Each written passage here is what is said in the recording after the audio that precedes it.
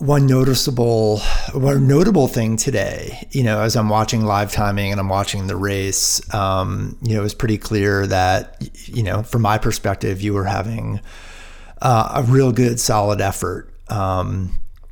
So without me tainting like how you felt about it necessarily, I'm kind of curious how you felt about the day coming into it and how things kind of manifested, 15K classic, 15K skate on a, what I would consider to be a very difficult course. Yeah.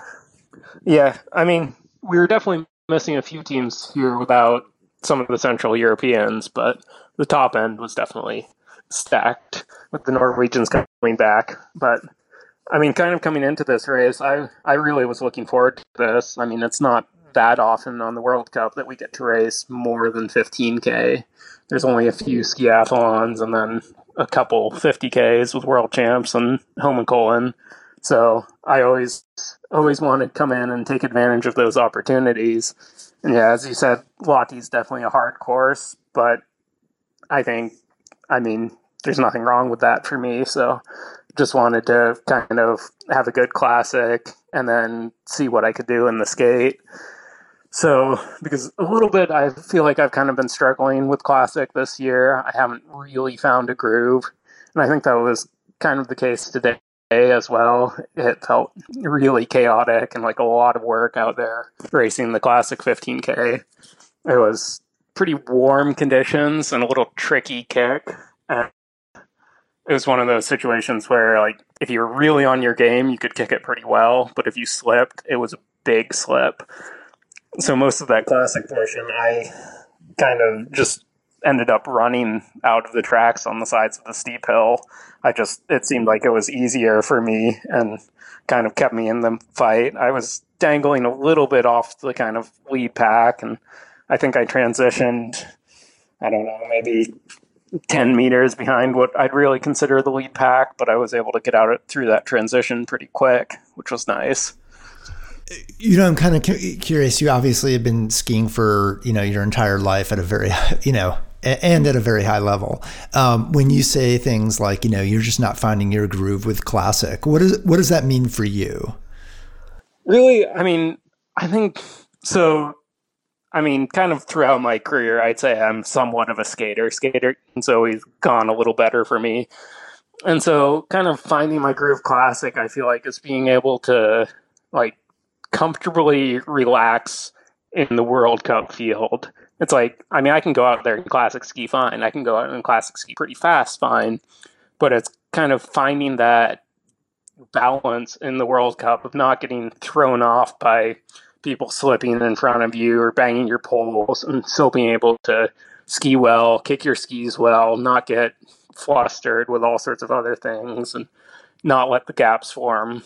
So it's a little bit like, I mean, part of me thinks like, okay, I can go out and intervals feel fine and things like that, but then getting in that kind of chaotic environment of these mass starts or pursuit starts, and you're just like, there's so much going on, and I feel like it kind of overwhelms me, and I often end up shifting a little, I'd say, frantic with my technique, and that uses up a lot of energy. So then by the later portion of the classic, I'm kind of struggling a little more. And as I struggle, I kind of go from that frantic to kind of some old technique habits where I really like big, long power strides that isn't the most effective. So Gotcha. Okay. And feeling pretty good. I mean, I know that, traditionally skating is kind of your groove. And one thing that was noticeable, on the live feed, observing, and there was a portion where you were leading a group of a few skiers and you looked very, comfortable for obviously race pace. But what I mean is that, your movements were sound. I do notice that, when you ski, you sort of move your head back and forth. And I always take that as like, okay, there's Scott, right? Because that's an attribute of your skiing. And I noticed that today, but it seemed very smooth and, for race pace, relaxed. I'm curious, is that actually how you were feeling? I was feeling really good and relaxed for that skate. It was definitely a situation where I was leading some of those early laps feeling good, but the draft was just so good. So it was kind of one of those things, like, you want to lead. I really wanted our pack to like start moving faster, but I didn't want to do all the work. And so it was a little frustrating there through some of the middle laps of the skate, just like, okay, I want us to go faster, but I don't want to do everything. Like, where's the balance? And yeah, I definitely got a little frustrated with that. And knowing that I don't have all that much of a sprint for the finish, it's kind of like, okay, let's drop some of these guys in the pack. Let's move a little quicker. But it seemed like, I mean, I think Muzzy pulled a bit too, and kind of felt like every time he moved to the front, our pack slowed down a little bit. And so it was definitely kind of a little cat and mouse game through those middle laps that I wasn't super appreciative of, but still, I was feeling good. Do you feel satisfied with the result? Yeah, I'm satisfied. I mean, always want more. Always want to kind of another breakthrough, make the next step, like get into the top 10 or something like that. But I'm pretty happy with today, and I think there's a lot of season left and a lot more good opportunities to kind of try and build some momentum here and maybe pull out those best results at World Champs or something like that. So I'm quite satisfied with today. Cool. Okay, a couple of questions, and feel free to not, you can be like, I'm not going to answer this in a fully fleshed out answer, but I don't think we've really spoken at length in a while. And I know, you came out of the Olympics with some really, which is 2018, which may seem like with COVID, it probably is a lifetime ago, but it's not that long ago, a few years. And, you came out of that with some stellar results. You had a great result, if I recall, in the Holmenkollen 50K that year, which I think was a skate off the top of my head. Is that right? Yeah. Yes. And then really struggled last season. And I think it was, again, like it all seems like a blur, but I think you pulled yourself really from the World Cup and came home, raced domestically. And even domestically, you were not the usual Scott Patterson we're used to seeing. And I know people talk about some health related issues. I'm curious, are you able to kind of speak to that and what was going on at all? I mean, I don't really want to go into like all the like personal health issues, but I mean, can definitely kind of talk to it. Yeah. I mean, last season, kind of starting off the World Cup, I mean, I was noticing a few things were a little off going into the season. I mean, there were some iron issues and some other indicators that were not great, but I was kind of hopeful that I could overcome those going into period one last year. And I mean, won't say period one went well, but like I wasn't too far off, and then went back to nationals and just had a couple terrible races, and I was like, okay, something is clearly wrong.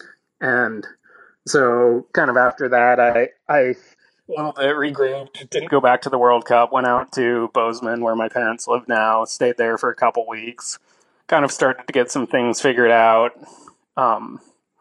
Went out to Craftsbury and raced a couple more times, and it was just like, it's still not quite there. I just need to figure out these health issues. So after that, that would be end of January, I went back to Bozeman and then used some of the ski team resources through Park City and spent some time down there to get everything sorted out. And so kind of by April, by the time COVID hit and I returned to Alaska, definitely things were back on the right track health-wise and kind of had everything sorted and a good treatment plan. So I had a good summer training, and so I was pretty optimistic going into this year that I could do pretty well and get back to really where I wanted to be racing. Okay, great. Yeah, I was just kind of curious. I know that, we've all kind of been like, okay, what's going on? What's the situation? And okay. And, speaking, I guess kind of like projecting forward, for example, might be a goal at World Championships? I'm imagining the 50K, but, off the top of my head, I'm like, is it Skater Classic? I haven't even gone out that far in my notes. It's Classic. Okay.